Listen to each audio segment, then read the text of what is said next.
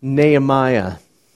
Nehemiah was this inspiring leader who offered a bold and stirring invitation. We looked at it in our group times together last week where Nehemiah said, "Come, let us rebuild the walls of Jerusalem." Nehemiah knew that he could never, ever complete this massive project on his own. But he confidently recruited an army of builders, a team of servants. My goal is not to have it open there. There's a few verses I want us to just skim through very quickly, and they'll be up on the screen as well. Nehemiah 3, when you scan the content of this chapter, you are going to observe a very long list of names. And it's a long list of people who responded to the call.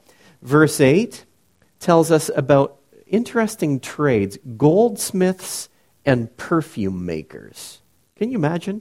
They're called to rebuild the wall. So here they are. Can you imagine?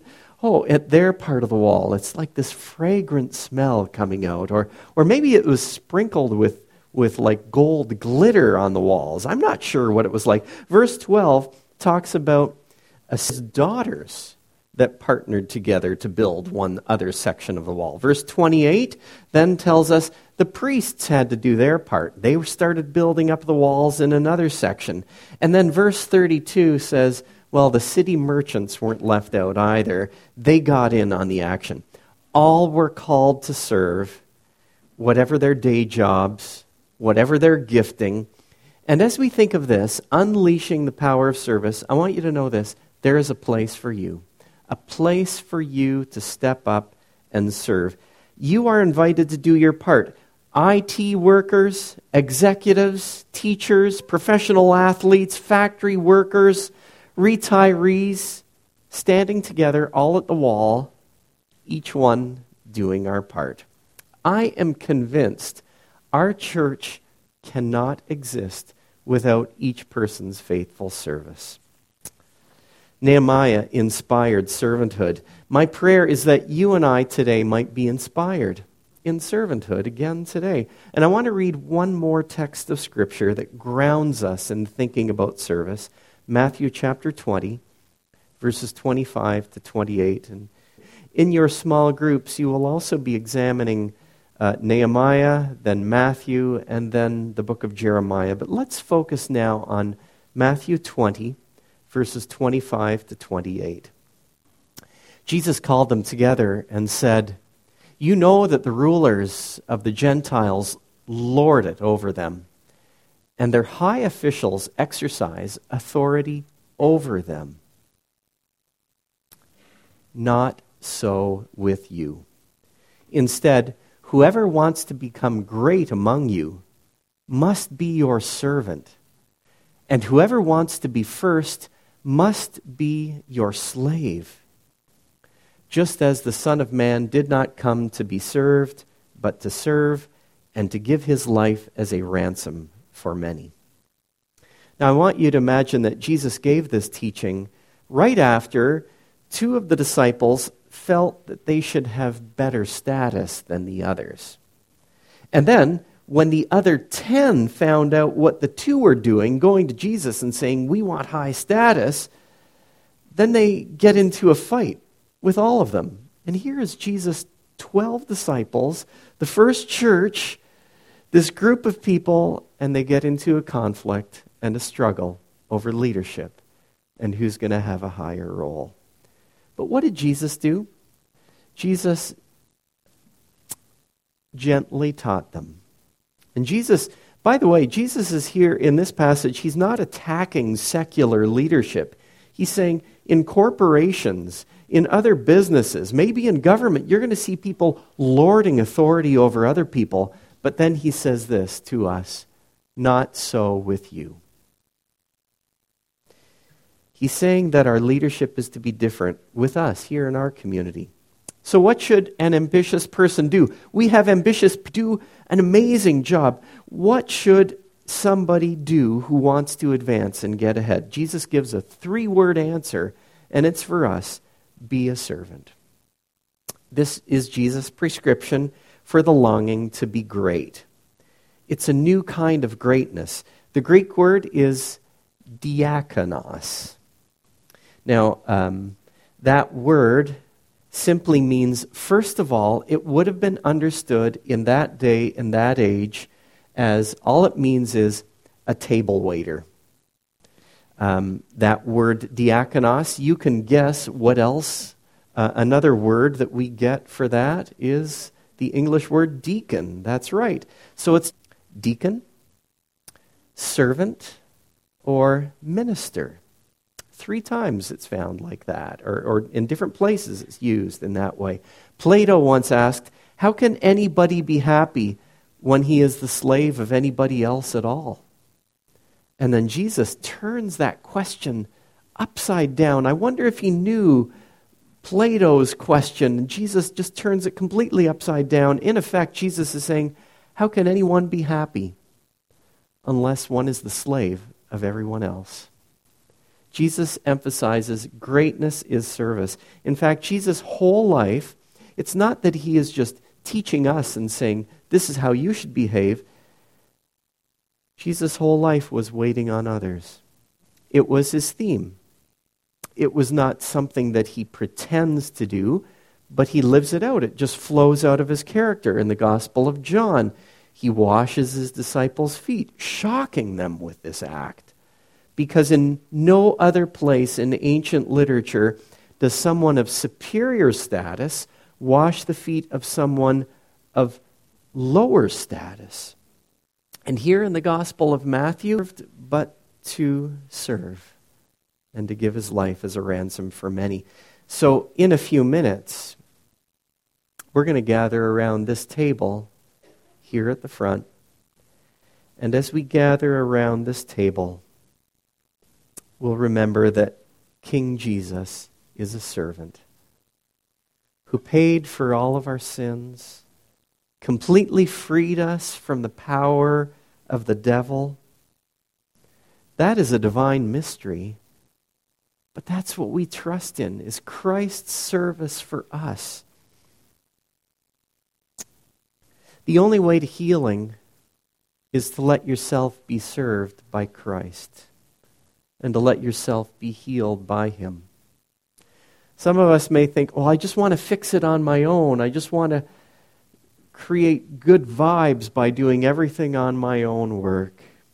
But have you received Christ and his service for you? It's got to start by that. Jesus served, and as we follow him, we know that greatness is in service. So first of all, we must be served by him. And then secondly, we need to model his path and serve like him. I want to give you 4 sentences that will help you to think about your service. So 4 sentences, just as we try to apply, as we think about Nehemiah and the servanthood there on the wall and Jesus and his call. So here it is. Number 1, don't serve for the wrong reasons. I want to give you some cautions about service, first of all. We don't serve in order to get God's love. There's a temptation to think that service will somehow help me to earn God's approval, to think that I can earn my way into God's good books by just serving. If I do this, then he'll give me that. On the other hand, we serve because he first served us. Also, we do not serve to make ourselves feel better.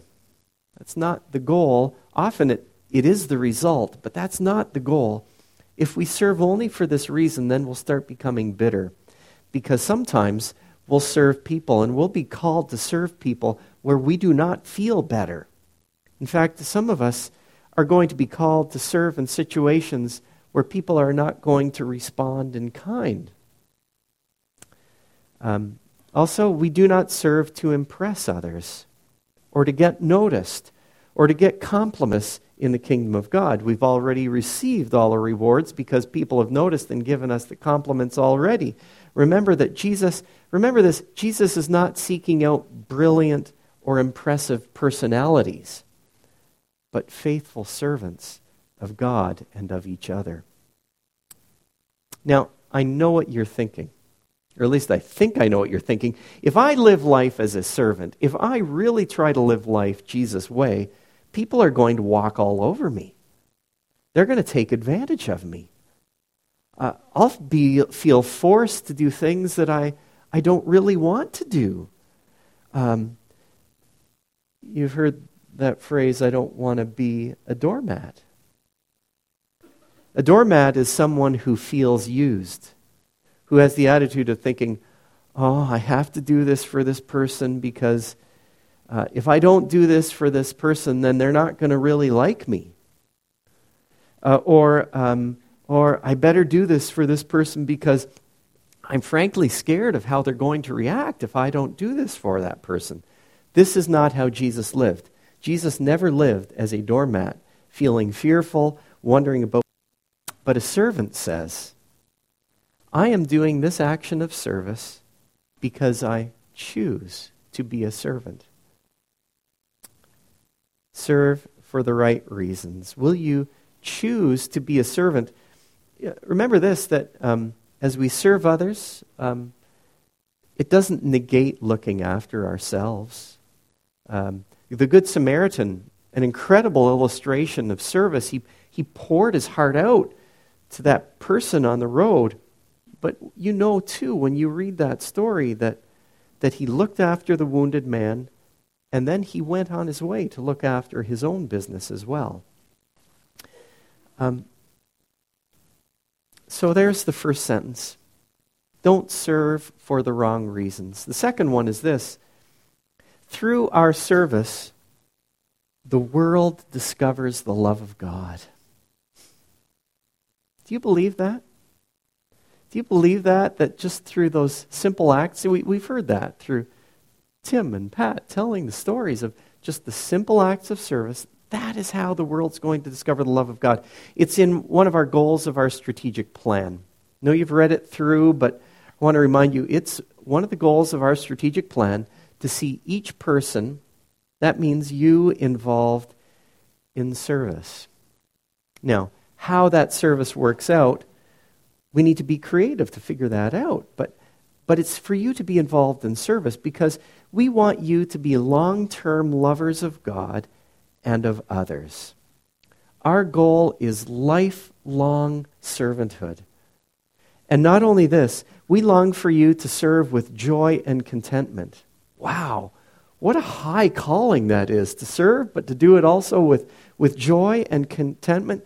The Bible has this wonderful reminder, not just to serve, and this phrase is in the Psalms, and then there's another little phrase that Peter writes in his letter, is when we serve, we should be eager to serve. Now think of those descriptions. Serve the Lord with gladness, and be eager to serve. If we do not live our lives with an eye to being a servant, to see who's the greatest. So service is lived out in the ministry of the mundane. Cleaning the toilets. You have a roommate, a spouse, family in the house. Hey, let me do that this week. Cleaning the toilets, taking out the garbage, cooking the next meal. Not one of us is too good to perform the lowliest of tasks. There's ministry also then within these walls. The nursery, Promised Land, the Gateway team, the tech team. There's ministry outside the walls of our church. The Open Door, the Scott Mission, a short-term missions trip. How about listening to a friend, caring for the lonely, sharing a message of hope in Christ? Our service may be small, but this service is the way that the world discovers the love of God. Third sentence is this, and I think this is an important one too, is we serve and we know our limits. Jesus calls you to pour out your lives for other people. Pour it out as a sacrifice. Pour out your lives. But Jesus is also telling you, come and get some rest. If you are not sure about your rhythm of serving and of rest, Maybe you could ask a friend to assess you. You could ask your friend, and maybe this other question, am I serving well, but am I also finding places to rest? Some of us here carry guilt because we feel like we're never doing enough. Oh, I just have to work harder. I have to do something more. And you think that Jesus is never happy with you until you do a little bit more. And you're on a treadmill where you feel like it's never going to be enough, and Jesus is never happy with you because you've never achieved the place that he wants you to get to. Do you realize that you have limitations? And you can't take advantage of every single opportunity to serve. Your talents and your gifts are limited. Your time is limited. You could even look at the neighbor beside you and just say, wow, your physical body is really limited. You have limitations. And you know what else? You're running out of time. Your body is getting older. You are limited. And we have to understand that as we walk around and as we are called into this service, we also have limitations. Knowing your limits can sharpen your focus. This past week, I know it was in our small group, maybe it was in your small group where you talked about, what is your burden? Did you ask that question with others in your group? What is your burden? What are you burdened about in life? In our group, some people answered it by saying this. First of all, Nehemiah, he had a burden. That's what motivated him to be in service and to get others in service so heavily upon him as he saw the discouraged people of Jerusalem. Some of you were burdened about others hearing about Jesus' love. Others of you had a heart and just a deep burden for the lonely, the marginalized, or the poor.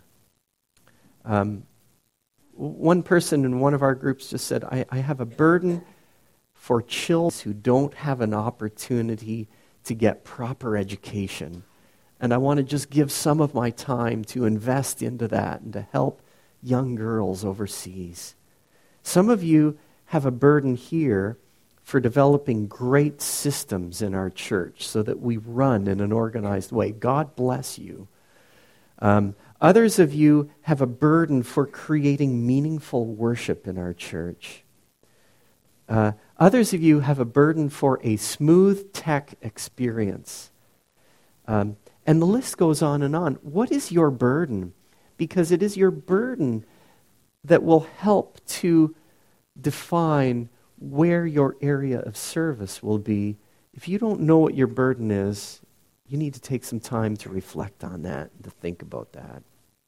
Because when you think about your burdens, it gives focus and joy to your service.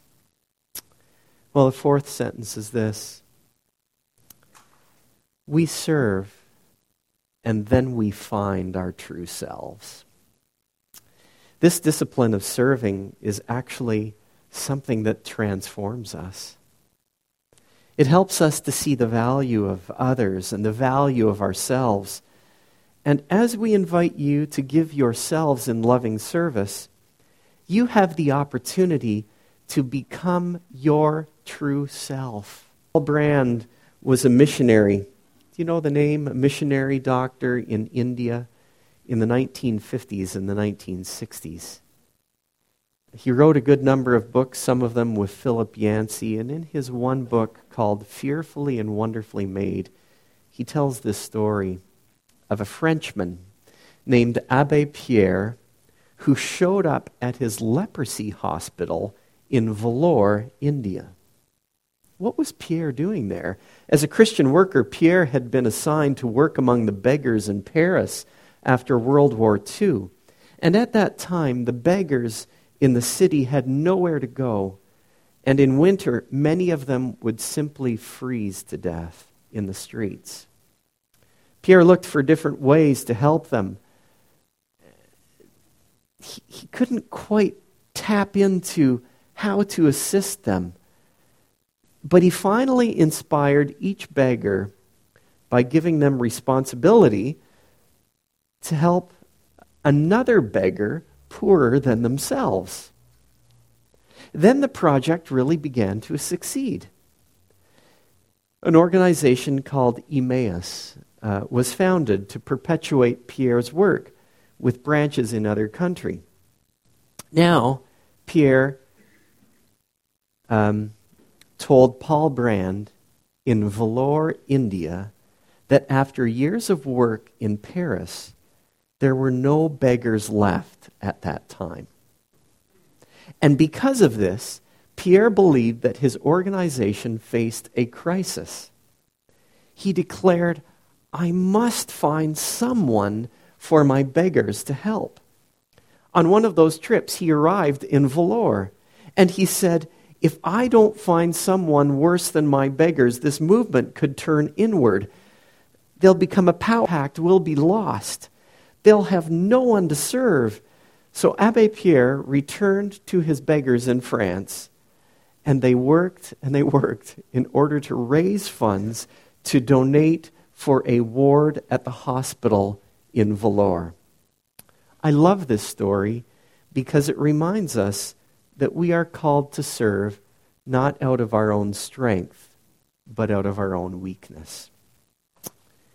We do not help others, we serve simply because we want to love like Jesus. And if we do not serve, we lose out on God's picture of greatness.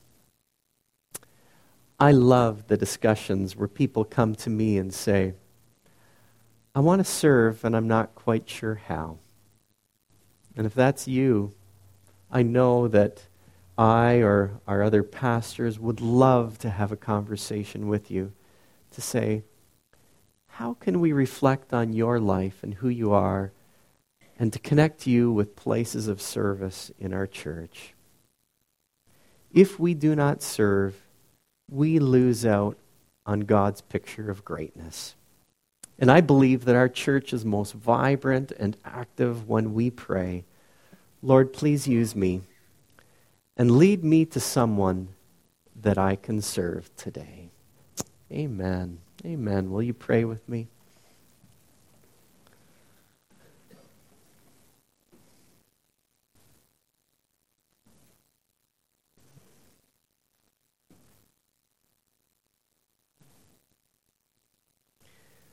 Lord, these pillars are what we want to anchor deeply in our lives. And we really do want to think about this pillar of Jesus. Not to earn that goodness with you, but simply to find the joy of following you and living like you. So, Lord, we pray that you would guide us today as we reflect on your word, and then as we are called and then sent out to serve once again today. We give you thanks for your grace. We give you thanks, O Lord, for your mercy. May we worship you. And Lord, will you prepare our hearts once again as we remember how you have served us at this communion table. We give you thanks in Jesus' name. Amen.